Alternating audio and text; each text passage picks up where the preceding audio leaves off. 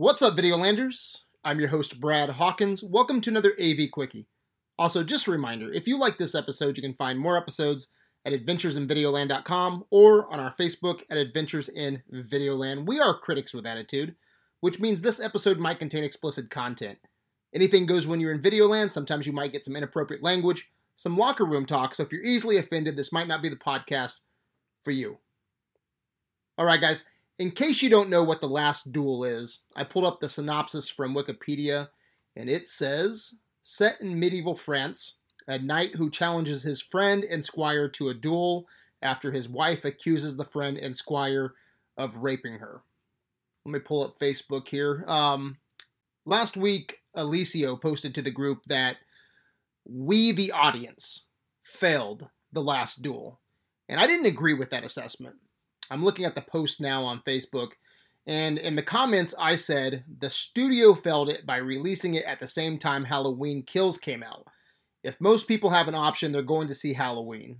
The Last Duel could be brilliant, but 'tis the season. A lot of families only have time to go see one movie. Before you post, I would look at the whole enchilada, not just your own bias. And then Adam Cromacho chimed in, and he said, Brad McBoom, I agree. I actually think they should have released this on September 17th. It would have been 2 weeks past Shang-Chi and 2 weeks before Venom. It would have been a great window for the film.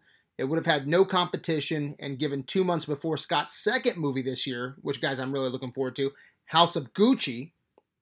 Releasing this the same day as Halloween Kills and 1 week before Dune was a big mistake. And yeah, it looks like Adam Cromacho and I are on the same page with this one. So look, it doesn't matter our opinion on the movie itself. This could be the greatest Ridley Scott movie ever. It could be his worst. The fact is, you can't release Last Duel in October. You can't win a duel when you're taking on Halloween Kills and Dune. Like Adam Cromacho said, release it on September 17th. Or if you don't want to release it on September 17th, give it a limited theatrical run, mid-November, mid-December. And then give it a wide release come January, February. Anyway, it just goes back to my original comment. I don't think we failed Last Duel. I think the studio failed The Last Duel. I don't think the studio had faith in it to begin with. That's why they decided to release it in October. So there's so many reasons this movie failed. The last time I checked, it made $17 million on a $100 million budget. All right, that's nasty. I know we're in a pandemic. I'm sure that didn't help. Releasing it in October didn't help, going against Halloween and Dune. And something else I want to bring up. Jacob Ryan, he posted on Videoland. He said, the epic period drama hasn't done very well in recent years, plus a longer runtime means less screenings. And I agree with that as well. Let's clump long period piece in with the other reasons. Releasing a period piece in October when people want to watch scary movies. Maybe if this was 1995 to like mid-2000s, it probably would have done gangbusters. With Braveheart, Gladiator, Troy, but we live in a different time now. This is the age of the superhero. And I'm not saying we should stop making period pieces. I'm a movie lover. I love all kinds of movies. I think Gladiator would still do amazing if it was released today because it's a fucking awesome movie. But you can't come out with a lesser version of Gladiator. All right, the bar has already been set by Ridley Scott. There's obviously some differences between Last Duel and Gladiator. But anytime Ridley Scott does a period piece drama about one man against another man in an arena-type setting, I'm sorry, but Gladiator is going to be brought up. And The Last Duel is no Gladiator.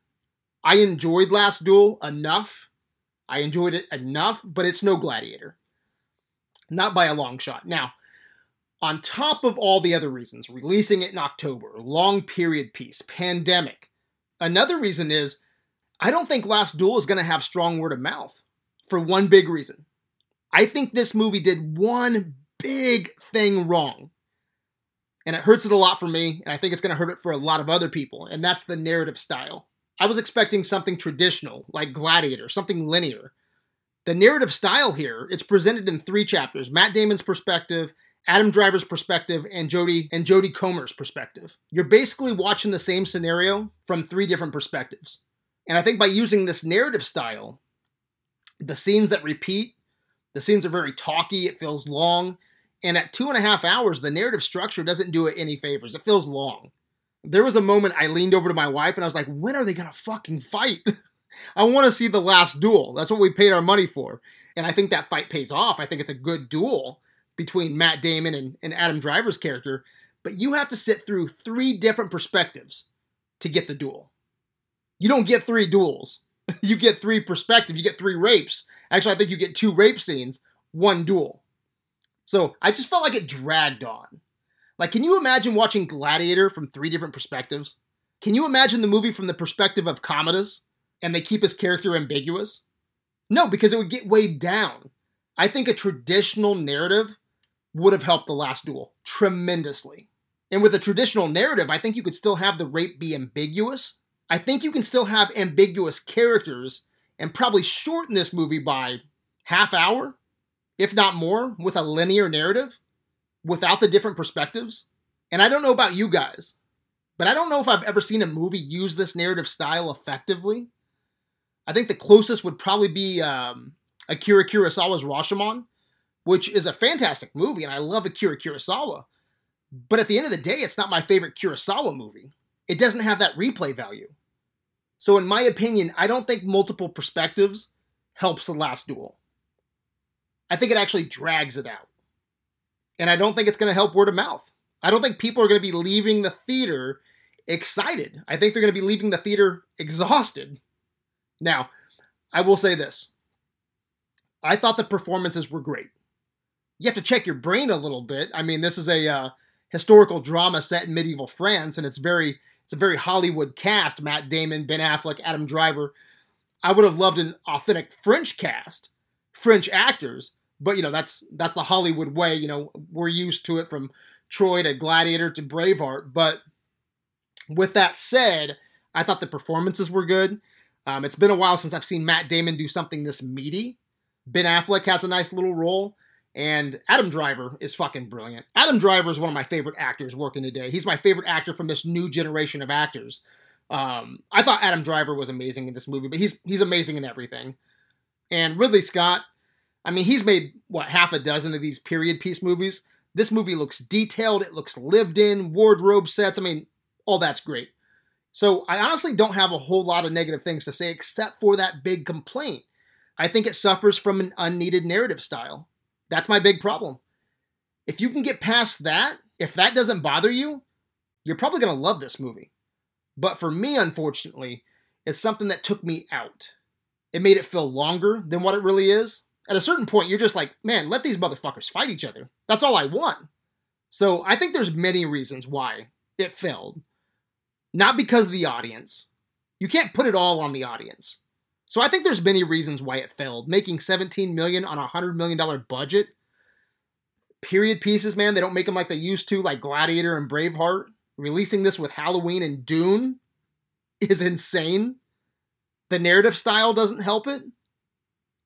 We're in a pandemic. I don't think people are going to be leaving this movie talking about it. I think most people are going to be exhausted by the end. I think they're going to be ready to leave the theater. There's 1,001 ways you can make this movie. I just don't agree with how this one was made. All right, guys, those are my quick thoughts. I'm curious to hear what you guys think. Did you enjoy The Last Duel? Did you like the different perspectives? Anyway, guys, hit me back in the comments on Facebook. Until next time, my good people. Peace out.